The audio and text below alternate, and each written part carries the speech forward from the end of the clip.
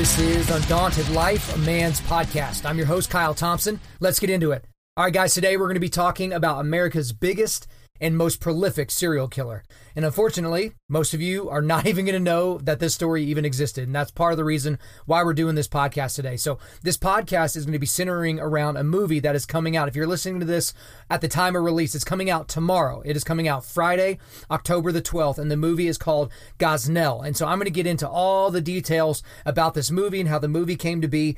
But this is a movie that was made around who we should all consider to be the largest serial killer in the history of the United States, and that is Dr. Kermit Gosnell. And so here's the thing. I'm going to kind of give you a little bit of a summary of the story, but Gosnell, the movie, it was based on a book about Gosnell, and there's a whole lot of details in the movie and just like scores and scores of details in the book that led to the movie and all these different things. I'm not going to give you too much of the information because obviously I'm going to want you to see this movie and we're going to talk more about it, I promise. And so I'm not going to take too much of the sting out of all of that. But you know, what happened in this case is not the biggest spoiler in the world, because this case went down a few years ago. Like, I think a lot of people have been made aware of this, but some of you, this is going to be new news to you. So again, not going to be going into all the different details. We'll save a little bit for you. But anyway, this is about Dr. Kermit Gosnell, who was the owner and operator of Women's Medical Society Clinic in Philadelphia. And so this is a guy who had kind of a checkered past, and even how he got into got his doctorate and, you know, became a medical doctor and those different things. But this was a guy that was basically owning and operating an abortion clinic in a, you know, rundown area of Philadelphia. He almost exclusively did abortions. So many of the abortions that Dr. Gosnell did were late term abortions, so third trimester abortions. A lot of them were illegal. You were not, at that time in Philadelphia or in Pennsylvania, able to do abortions after the 24th week, as if there's something magical about life at the 24th week, but we'll digress from that. And many of the abortions that he did were for lower class folks. And so a lot of people that did not have a whole lot of money. But this guy, in addition to making a killing off of abortions, no pun intended there, he also made a killing off of running a prescription drug ring. So what he would essentially do is he would have a bunch of different mules and a bunch of different people that would come to his abortion clinic, and he would write them prescriptions for OxyContin and oxycodone and Percocet and all these other different opioids. And those people would end up going out to the streets and selling them. These were obviously not people that needed them. And to say that he was running a prescription drug ring, that's exactly what it was. This guy was basically a drug lord. He was making $10,000 to $15,000 a night off of this stuff, because he had these people coming in, and, you know, essentially they were just constantly coming in. He kept the doors open to his clinic 7 days a week, and so he was running this prescription drug stuff all the time. Well, if you do that for long enough and you pretty much don't change your flow, eventually it's going to catch up to you. So the DEA, the Drug Enforcement Administration, and also the Philadelphia police, they caught wind of this.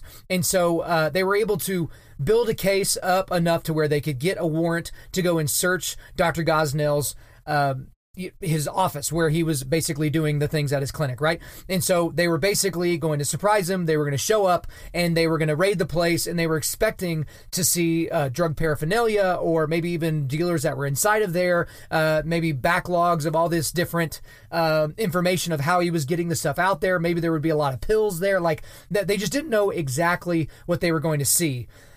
But the officers involved in this raid that happened in early 2010, they literally could never have imagined what they were going to find. And so obviously the Joint Task Force, they bust in, and immediately all of the officers are struck by this unbelievably pungent and disgusting smell. And it wasn't like it was just at the front door. The clinic smelled. It absolutely reeked. And so I'll kind of just give you the details that I can remember from reading the book and in the movie. But there was trash all over the place inside this clinic. A lot of the ladies that came in there that were doing abortions, they were given medication and basically put on these dirty recliners. Most of the recliners had blood on them, dried blood, and they were basically left in that room to quote unquote recover, or they were left in that room before they went back for the procedure, before the murder in the womb. But there was food wrappings everywhere. There were cats that were just openly walking around inside of this medical facility. It reeked of cat piss and, cat crap and all these different things. And so the place was just absolutely disheveled, right? And so they're going through and they're taking care of things. And I remember at one point when I was reading Detective Wood, who was one of the main detectives in the story, basically in the history of what happened here, he saw the state of the clinic. It was absolutely horrifying how disgusting it was. And they basically weren't going to stop Gosnell, who was actually in the process of doing an abortion in the back whenever they busted in.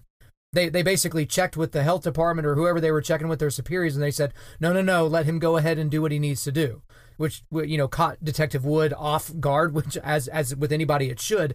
But it was just an incredibly crazy experience for most of these guys. But then probably the most disgusting and the most meaningful and impactful thing that happened from this raid was not what they found in terms of the drug ring. It was found in terms of basically what they saw about the abortions. There were baby parts, right? No other way to say it. There were baby parts that were just in random places all over the office. So pretty much anytime he would do an abortion, he would just kind of chuck the baby to the side. Or he would actually put it down the garbage disposal. Yeah, that actually happened. So just think through that and see how that makes you feel. But there would be babies in, milk cartons that had the tops cut off. Some were in bags that were just up against the wall. Some were just placed in the freezer, right? Like, so think, you got a baby here and it was just, killed and then chucked in the freezer, right? And so they just found all these things, and it was just such a weird, overwhelming thing for the guys that were doing this raid. But they also found these jars that were stuffed with baby feet. And so just to give you the picture, imagine like a mason jar with a few dozen pairs of, baby's feet in there. Dr. Gosnell later said that he was keeping those for research of some kind, but essentially it's just because he was a lunatic and he was evil and those types of things. That's why he was keeping that. But essentially this raid was the beginning of the end for Dr. Gosnell. They went in thinking it was going to be a drug charge, and it came out much, much different for Dr. Gosnell. So he pretty much almost immediately had his license suspended, so he wasn't able to practice medicine. But then the grand jury report came out in May of that year. This raid took place in January, I believe. His license was suspended in February, and then May of that year, the grand jury report was released, basically talking about a lot of different things. The first was the extent of his prescription drug pill business, kind of all the people that were involved, how they were involved, how they got their stuff, how they got the mules, how they got the product to the street, all of that. But also, there was a long history of the reported health violations. So as you can tell by how disgusting the clinic was, there had to have been health violations galore. And they were able to find out through a lot of detective work and interviews and things like that he had been reported over and over and over. I mean, he was reported all the time for health violations. I mean, he had untrained staff.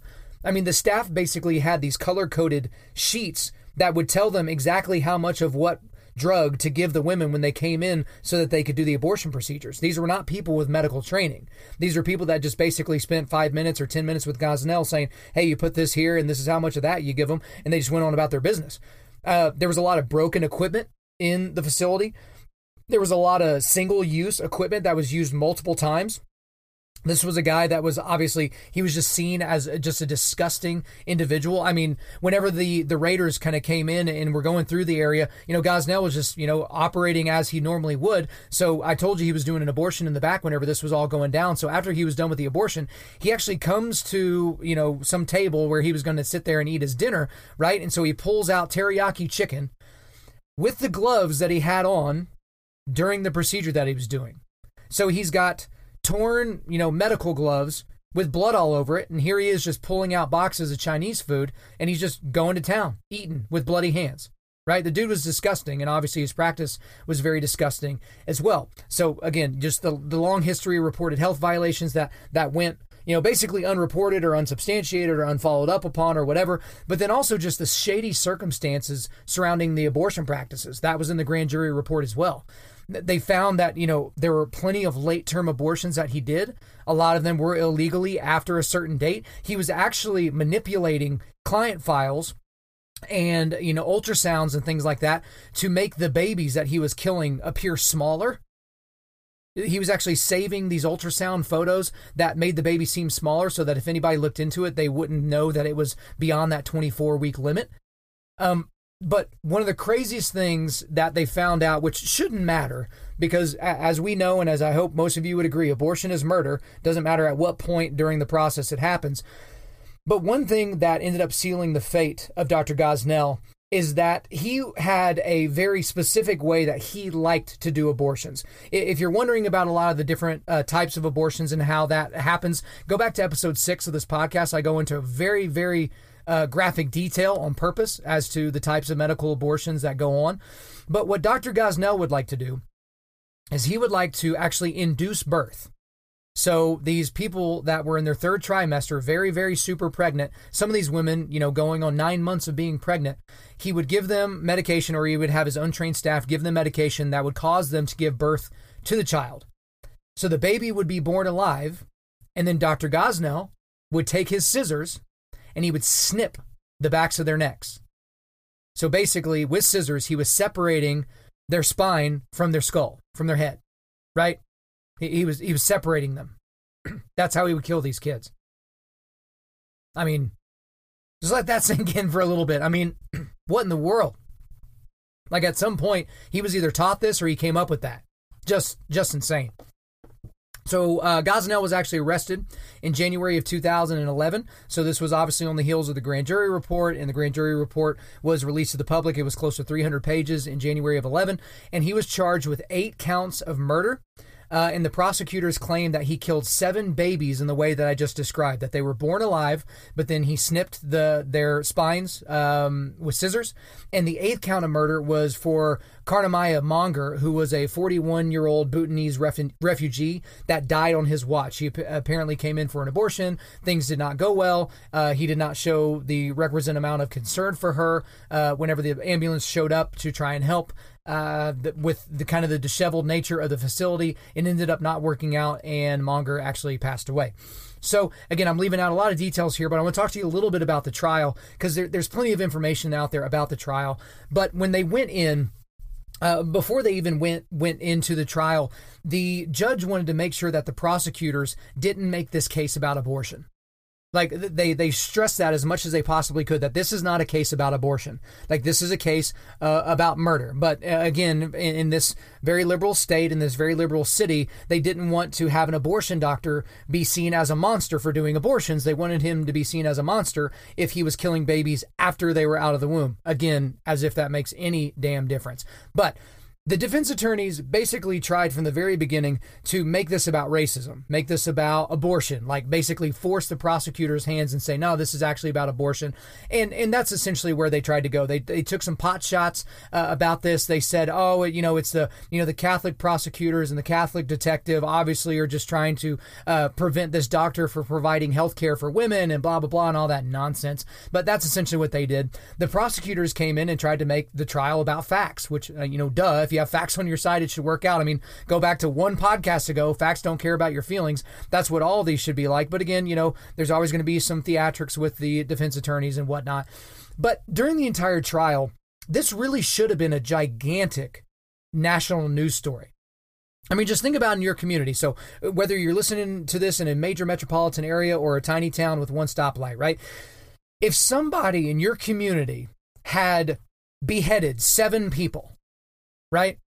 Or slit their throats, don't you think we would have heard about that? I mean, think about the serial killers that you know by name, right? Ted Bundy, John Wayne Gacy, Jeffrey Dahmer. Like, we just know these names. They're synonymous with culture now. But imagine if somebody went on a spree where they were literally chopping heads off or slitting throats in the United States, right? If that happens over in the Middle East, we just kind of move on with our day, right? But if it happened here, that would be major news, right? Especially if someone did that in like a daycare, killed children that way. It would be unbelievably heinous, right? But essentially from the very, very beginning, the media wanted nothing to do with this story. Nothing at all. So even the prosecutor's office, they were so prepared. They were going out of their way to prepare the lawyers for just the circus they thought it was going to be with the media. Only to basically arrive the first day of the trial, and there was no media to be found. And I mean like none, right? There was actually a picture that was made pretty famous. It shouldn't have been taken, but there was someone who snapped a picture of the rows of the courtroom that had been reserved for the press, and it wasn't even taken seriously. Like, I mean, nobody was there. Like, you could see every single one of the signs because there wasn't a single person of the media that was there, right? So here's this gigantic story about this serial killer, and nobody knew about it. So it was nothing short of media malpractice, right? We can all kind of agree on that. And again, without giving away too much if you don't know about the story, it basically took a little bit of prompting and a little bit of grassroots outrage for the media to all of a sudden be like, oh, okay, well, I guess this is actually a story, right? So a bit ridiculous, but the trial basically carried on. Gosnell actually never took the stand. He just smiled a lot and talked a lot and greeted everybody, and he just had this warmth about him the entire time. And again, his defense attorneys were trying to make this about abortion and say that that's what this was going on. But there were some very interesting things that happened in the trial. But and really, I think the movie does a fantastic job of going into all that. But I do want to point out one thing that happened during this trial. Now, the person that is depicted doing this in the movie is not actually the person that did this in real life, but you essentially get the same effect, right? You know, a lot of the things in the movie were for theatrical purposes, but I digress just a little bit. Essentially, there was an abortion doctor that was brought on to, basically to testify about the process of abortion and how they would normally do it and those types of things. And in the movie, I believe the number that was cited is, the defense attorney asked her, how many abortions have you provided? And this woman said like 40,000. This is a single doctor, guys. A single doctor said that she had performed 40,000 abortions. And she just said it as if she was giving you baseball statistics, right? I mean, that was it. Right? Like she was telling you how many home runs the team hit last year, right? That was just kind of the thing that it was, but it sent a chill through the courtroom. The jury was very uncomfortable with that number. Even the people that were looking on, they were very uncomfortable with that number. Now, a lot of them probably couldn't tell you why, but maybe it's because there was a little bit of reality brought into a situation that most people just basically use euphemisms with. 40,000. One person ended 40,000 lives. And amazingly, this person wasn't on trial. But again, I guess we'll have to digress from that a little bit as well. But to kind of fast forward you through a lot of the theatrics and different things that had happened during the trial, on May 13th of 2013, the jury convicted Gosnell of 3 counts of murder, 1 count of involuntary manslaughter, and there were just a plethora of other lower counts that he was convicted on. 1 day later, May 14th, he waived all future rights of appeal so that he could avoid the death penalty. And then 1 day later, on May 15th, he was sentenced to life in prison. I think there were, 3 counts of murder. He got 3 life sentences that were supposed to be served concurrently. And so he's still in prison in Pennsylvania. He is not really visited by his family. He's kind of alone, but this is a guy who really, even to this day, maintains his innocence. He maintains that he was just helping out poor people in his community, and he thinks that at some point in the future, he will be vindicated, that he will be able to rise above this oppression. So now let's move on to the movie. So the movie and how it came to be, it's a long story, but I'll try to give you the high points of it. Back in 2014, the filmmakers Anne McElhaney, Philip McAleer, and Magdalena, I think it's Sigaida, they announced that they'd be making a film about Gosnell. And so Nick Searcy would direct the film, John Sullivan would be the executive producer, and Andrew Klavan, who you might know from the Daily Wire, he would actually write the screenplay.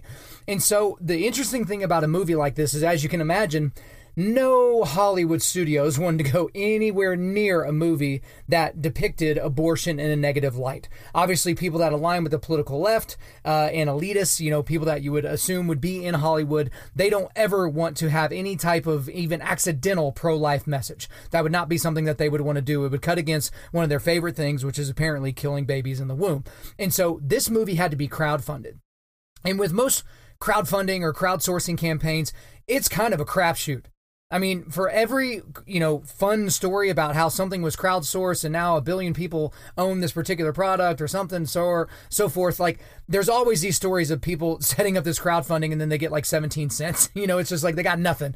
And so, but this movie, I think it actually set the record. I'm not exactly sure, but it crowdfunded $2.3 million to make this movie. $2.3 million. Now, that's shoestring compared to what some big box office Hollywood films are. But for an independent film, that's a pretty substantial budget, right? And so they were able to get Earl Billings to star as Dr. Kermit Gosnell and Dean Cain to play Detective James Wood, who plays a large role in the actual case, but in the story as well. And so to coincide with the movie, the filmmakers wrote Gosnell, The Untold Story of America's Most Prolific Serial Killer. It was a book that was released in 2017, and it became a bestseller almost immediately. I just finished it last night, the book, so I was kind of reading this as I was going through and researching. I mean, it's some of the most horrifying stuff you've ever seen, guys. Like, maybe someday on a different podcast, I'll be able to get into some of the exact content that was so abhorrent. But, I mean, it's appalling. It's absolutely appalling what this guy was able to get away with for so long. I mean, there's so much detail in this book, so obviously I want you to read that. But it was announced in June of this year, so June of 2018, that there would actually be a distribution deal for this movie, which was incredibly surprising. Even the people that made the movie, even the people that got it crowdfunded, you would think that they would have a really, really hard time getting a distribution deal, which I'm sure they did.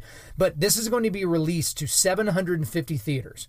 Now, I don't claim to know a whole lot about the film industry, but obviously, if it does incredibly well for the first weekend at those 750 theaters, it's probably going to expand from there. There's probably going to be even more theaters that come on board because everybody wants to make money, even if it's off of a film that they don't really agree with, right? But at the same token, if it's an absolute flop, you can expect it to drop pretty precipitously from that 750 theaters, right? It may just be like a one weekend showing at some places. But here's the thing about the movie that I found really interesting is as soon as I found out that this movie was going to be made, I was excited about it. This was before I even started reading the book. And so I had been following their Facebook page and following a lot of different details about the movie, who was going to be starring and, how it was going to be released and, the trailer just came out and those types of things.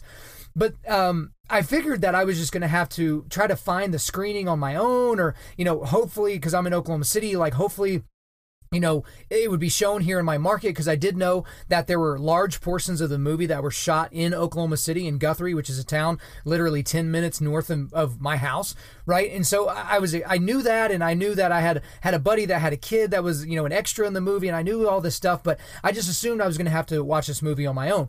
Now, I'm driving out to go to a friend's house a few weeks ago, and I get a call from a buddy of mine. It's just a random phone call from a good buddy of mine from college named Matt Grassmeyer, and it was actually his baby that is one of the extras in the film. And he was just basically like, it was a text, not a call. He just texted me and was like, hey, have you heard of this Gosnell movie? Like, what are your thoughts on it? I think it'd be a great podcast for you to do. And he had probably assumed I had never heard of it, but I had indeed heard of the movie and I was excited for it and all those different things. And I was like, yeah, I've heard of it. I would love to see it before it comes out so I could help, but, I don't really know a way to do it. Well, lo and behold, this guy, having his baby be in the film and everything, they had a connection with one of the producers, and so they ended up getting my wife and I a ticket to a private screening that happened in Oklahoma City a couple of weeks ago. And so this was several weeks before the national release, but I thought this was going to be a great opportunity. I was so excited. So again, Matt Grassmeyer, shout out to you, man. Thanks a whole lot. I really, really appreciate you getting this connected for me. But I really wanted to see how this independent film would come through. Because you guys know, especially if you've seen independent, Christian films, which this is not. But if you've seen those things, the acting is so bad. They try to do special effects, but it's just goofy and terrible. And you would just been like, man, I would have much rather just read a book instead of watch this terrible, crappy movie. But I gotta say, I was really blown away by this movie. Again, there are certain parts of the film where you're like, okay, that feels a little bit low budget, but those were very, very few. I had very few times where I was like, that was a little bit weird, or that was a little bit of overacting. And for the budget that they had to produce the film that they did, I felt like it was fairly substantial. Again, like I said earlier, they had changed some details from what happened in the actual trial and as shown in the book to make it a little bit more palatable for the screen. So for instance, the main prosecuting attorney in the film, it depicts one gal, but in real life there were basically three individuals that were all kind of doing it at the same time, which not a huge deal for theatrical purposes. It made sense for them to do that. But guys, it was a very moving and very, very powerfully done movie. Because here's the thing is when you know the ending, it's kind of hard to move people emotionally, right? And I won't really give you the portion of the movie because I think you'll get it whenever you watch it. But, you know what? I'll go ahead and describe it to you. So there's a point in the trial where they actually show the jurors a picture of one of the babies that was murdered. So this was one of the babies that they were bringing up on charges for Gosnell of murder, right? And this was referred to as baby A or baby boy A. And so in the movie, they don't actually show the picture. They don't actually show the picture of baby boy A. But I had seen the picture before I went and saw this movie. And it is terrifying. And as you could probably expect, yes, I'm going to give you a link to some of these pictures because I don't want to sterilize what you're going to see. I don't want to sterilize it in your imagination because even in your imagination, it's far, far worse what the reality was. And I remember being so consumed during that portion of the movie with righteous, indignant anger, just absolutely furious. And it was even hard for me to kind of control my emotions. I'm just sitting there in the theater and I'm just like, ooh, like I was so fired up because I had seen what Gosnell did to this boy. And how it was depicted in the film, you're just waiting for the picture to show up on the screen, but they didn't. They didn't do that. But just a very, very powerful movie. McElhaney was there. Also, the executive director, John Sullivan, was there. And so they addressed the crowd, took some Q&A. There was nothing really to report from the Q&A after the film, but they stuck around later and, took pictures and shook hands and stuff like that. But before I left, I made sure that I talked to John Sullivan, the executive director, and I told him that I was going to be doing a podcast episode about this. And I just wanted to ask him, what would you want mentioned, right? Because I'm going to give my own opinions. I'm not going to let you just, speak for me. But what would you want me to make sure I got across to my audience? And this is what he told me. He said, most people think this movie is going to be incredibly graphic. And obviously, you just watched this movie. It's not incredibly graphic. If you could make sure people know that this is, family friendly within reason, it's about a very important and serious topic. But as long as you can explain that, I think that would be a good service to us. And so that's what I wanted to pass on to y'all from John Sullivan, that this is a movie that you can take your kids to. Now, you probably don't want to take your 6 and 7-year-olds to. It's going to open you up to a lot of conversations that you're perhaps not quite ready to have. You might be, but perhaps not. But it's certainly age appropriate for 11, 12-year-olds, teenagers, and things like that. There's really no graphic. There's really nothing graphic in this film whatsoever. So I wanted to make sure to pass that on to you guys. But when thinking through this book and through this movie, I just kept being struck with why this story is important. And I came up with a few things that I basically wanted to share with y'all. And the first thing is that just most people don't know about this story. I mean, even think, about 30 minutes ago when you started this podcast, did you know Kermit Gosnell? If you say Gosnell, do people automatically react? Because I got to tell you, whenever I told people I went and saw the screening of the movie Gosnell, they're like, what's that? Right? I mean, that's not exactly a common last name, but no one really knew who I was talking about. And then whenever I would describe it, no one was like, oh, yeah, I remember hearing about that a few years ago. And there's really a good reason for it, because the media is kind of still covering it up. I mean, there's a lot of media resources and outlets that would love nothing more for than this movie to just go away, to just not be a part of the general discussion. I mean, there were several stories, and I'll just give you a few of them. Here recently, the Federalist reported that Facebook was actually suppressing ads that were being purchased by the Gosnell movie Facebook page. Suppressing the ads. Right, here we are supposed to be worried about Russian bots influencing the election, and here we have a supposed neutral arbiter, a provider of a service that is actually covering up these ads, right?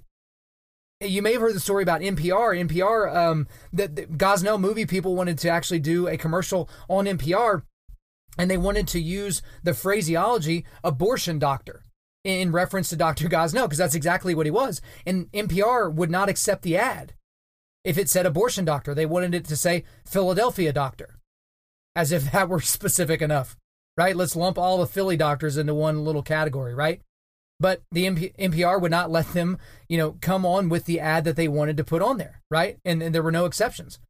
There was even a hotel that basically took the Gosnell people's money and didn't allow them to do a screening. They were supposed to do a screening on the same night of kind of this big gala event by Planned Parenthood. And Planned Parenthood, being the angels that they are, threw a major hissy fit and ended up getting the hotel to cave, which is kind of a new trend now, that if you're on the left and you complain enough and you scream enough and you make a big enough ruckus, people are just going to be like, oh, okay, we'll drop them as a sponsor. Or, okay, well, like, we won't do that again. We're so sorry. And this hotel did that. So they basically took the Gosnell people's money and didn't allow them to do the screening because of quote-unquote security concerns. So that's the first thing, is most people don't know this is even happening. In the media, if they had it their way, and these social media companies, they would keep it that way. But the second thing is that most people don't understand what abortion really is, y'all. Like, again, go back to episode 6 of this podcast. If you haven't listened to that episode, listen to it right after you listen to this one. I go into strict detail. Most people don't have the foggiest flipping clue what happens during that procedure. They've gotten so lost in, their blue candidate or their favorite person who just thinks this should all be a choice, and that it somehow has been wrapped up into women's health care, while at the same time not realizing that 50% of the people killed during abortions are female, right? They forget that part, but they don't really understand what abortion is. And it kind of leads me to my third point, which is Gosnell is surely not the only Gosnell. Like, we can't assume that this is a one-off. Like, that there's one abortion doctor in the entirety of the United States since Roe v. Wade that has figured out, hey, it's actually pretty easy if we just induce birth. I mean, they're only going to be alive for a second. I'm just going to snip their neck or whatever they do, chop their head off completely. Who knows, right? I mean, he can't be the only one. And guys, we need to snuff those other dudes out. And I'm not telling you go get your pitchforks and your shotguns and go bust into abortion clinics. I am not saying to do that. Not saying to do that. But Gosnell surely could have been found out well before he was. Did it really take a prescription drug raid to make this happen? To figure out that this guy was doing that? Because here's the thing, is some people are only outraged at how he killed them. Think about that. You want to talk about seared consciousness? Like, had these babies been killed in the womb, pre-vaginal canal, right? A lot of people would be like, oh yeah, it's fine, it's fair. Woman's right to choose, I guess. But the fact is that the babies were outside of the mother's womb. They had passed the magical vaginal canal, and then they were killed, and all of a sudden it's like, oh no, that's one step too far, as if it's different. Most of these babies that Gosnell killed in late terms could have obviously been alive and been kept alive outside the womb. Some of them wouldn't even required help of like a NICU or anything like that. So again, this story is incredibly important. People don't know about it. People don't understand abortion. We think that Gosnell is just kind of this one-off. I hope we continue to find out about these guys so we can stamp them out and get them eradicated. And guys, just this leads me into some big asks that I have for you. And the first ask is go see this movie. And I mean see it this weekend. I really, really hope and pray that there are guys listening to this podcast on time. I know that some guys, they're a few weeks behind or something like that. I'm going to do everything I can to get you guys to listen to this one on time, because it is imperative that you go and listen to it this weekend. You got, or not listen to it, but to go watch it this weekend. Because if you go watch it, and if it does well, it'll stay in the theaters. If it stays in the theaters, more people will see it. If more people see it, more people will understand the story. This is easy. This is easy math, guys. It's pretty linear at this point. And the second thing is, if you're going to see it, take people with you. Don't be the solo movie guy. I've been that guy. Don't be that guy, right? At least take your spouse, take your girlfriend, take somebody. If you're a gal, take your boyfriend. Who cares? Take other families with you. Take your Sunday school. Take your home group. Take your softball team. Take people from work. Take them to go see this movie. Pay for their tickets. Make them pay for their tickets. Who gives a crap? But take other people to this. We got to make this movie as successful as we possibly can. The other thing is read the book. I mean, I know for some of you guys like, oh man, but I mean, you've been listening to this long enough. You should know that I don't really take excuses very easily, right? Get this book and read it. It's a very, very important book for you to read. You've got to understand really all the details, and the book goes into a lot of detail about what happened with this case and how they found it and all the other different things that I didn't even mention that were super evil that Gosnell did. And the last part is share the story. Guys, share this story. Share it on social media. Share it with your friends. Talk about it next time you're teaching Sunday school. Just share this story. People don't know about it. People can pick Ted Bundy out of a lineup, but they wouldn't even be able to identify Gosnell. Like, this guy, okay, he was convicted for 3 murders. Realistically, he murdered tens of thousands. That was a point that I didn't really make earlier. These were not isolated incidents where there were these 7 children that were born and then had their necks snipped. He did this thousands and thousands and thousands of times, right? This was his MO. This is just how he did it, right? So this story has to be told. This can't be something that we just brush under the rug or go see the movie and be like, oh, that was a good movie, or oh, I liked it, or yeah, I'd probably give it a thumbs up on Rotten Tomato, or give it something like that. This has got to be something that changes in us. We've got to share this thing around, guys. All right, guys, before I let you get out of here, we're going to do a quick resilience boost. As you know by now, we are a men's ministry, and our mission is cultivating manly resilience. And specifically, we do that by providing content that forges spiritual, mental, and physical toughness. Today, we are going to be talking about, I guess we'll just call it mental resilience today, because I'm going to give you a lot of different categories of things to look at. So what you'll find here in the links in order, you're going to find the movie website for the Gosnell movie. So that is going to have the trailer. It's going to have, the theaters that it's going to be running in. It's going to have some of the press. It's just basically a good center point for that. And then I have a link to the YouTube of the official Gosnell trailer, so you can share that around. It's just an easier link for you to share. Also, there's a link on Amazon to the Gosnell book. Again, it's Gosnell, The Untold Story of America's Most Prolific Serial Killer. There's also a link that if you don't click on any of these other links, I really want you to click on this one. It's called Kermit Gosnell's House of Horrors Images. So these are pictures from the inside of basically when they did this raid. The pictures are incredibly graphic, and don't be a pansy. Look at these pictures. Like, preferably, I would like for you to look at these pictures before you go and see the movie. Like, honestly, I would want you to have these images in your head while you're seeing the depiction of this guy on film. I want you to be thinking about, there was a human being that did this and didn't do it a couple of times, did it thousands of times. So don't skip out on that. Also, I gave you a link to the Gosnell Facebook page. A lot of their most recent updates and their most timely updates are on that. So if you're on Facebook, I would get on there and give the film a thumbs up. That'll certainly help them. And then also an article called Facebook Stifles Ads for Film on Abortion Monster Kermit Gosnell. So this is that Federalist thing I talked about earlier that's telling you a little bit of how they're trying to stamp all this out. Guys, as always, thank you so much for listening this far into the podcast. We really do appreciate it. If you would, please subscribe on iTunes, SoundCloud, or Google Play, and refer your friends to listen, and share this on social media. If you use the hashtag UndauntedLife, we'll be sure to find your post and give it a thumbs up. Guys, if we deserve a 5-star review, please go ahead and leave us one. We are still 5-star reviewed. We really appreciate all the feedback, so continue giving that to us. I'm currently booking speaking engagements for the end of 2018 and the beginning of 2019. So if you want me to come speak to your Sunday school, to your team, to your event, whatever, hit me up, info@undaunted.life, info@undaunted.life. The website is www.undaunted.life, and you can follow us on Instagram and Twitter @undauntedlife or facebook.com/undauntedlife. Check out our free devotionals on the YouVersion Bible app. Just search Undaunted Life under plans. And as always, we want to thank the band August Burns Red for allowing us to use their entire music library for our content. The intro-outro track on this podcast is their song King of Sorrow, which is off their latest record entitled Phantom Anthem. Links to all of this are in the description. I'm your host, Kyle Thompson. Remember, keep cultivating manly resilience, keep forging spiritual, mental, and physical toughness, keep seeking the Lion of Judah.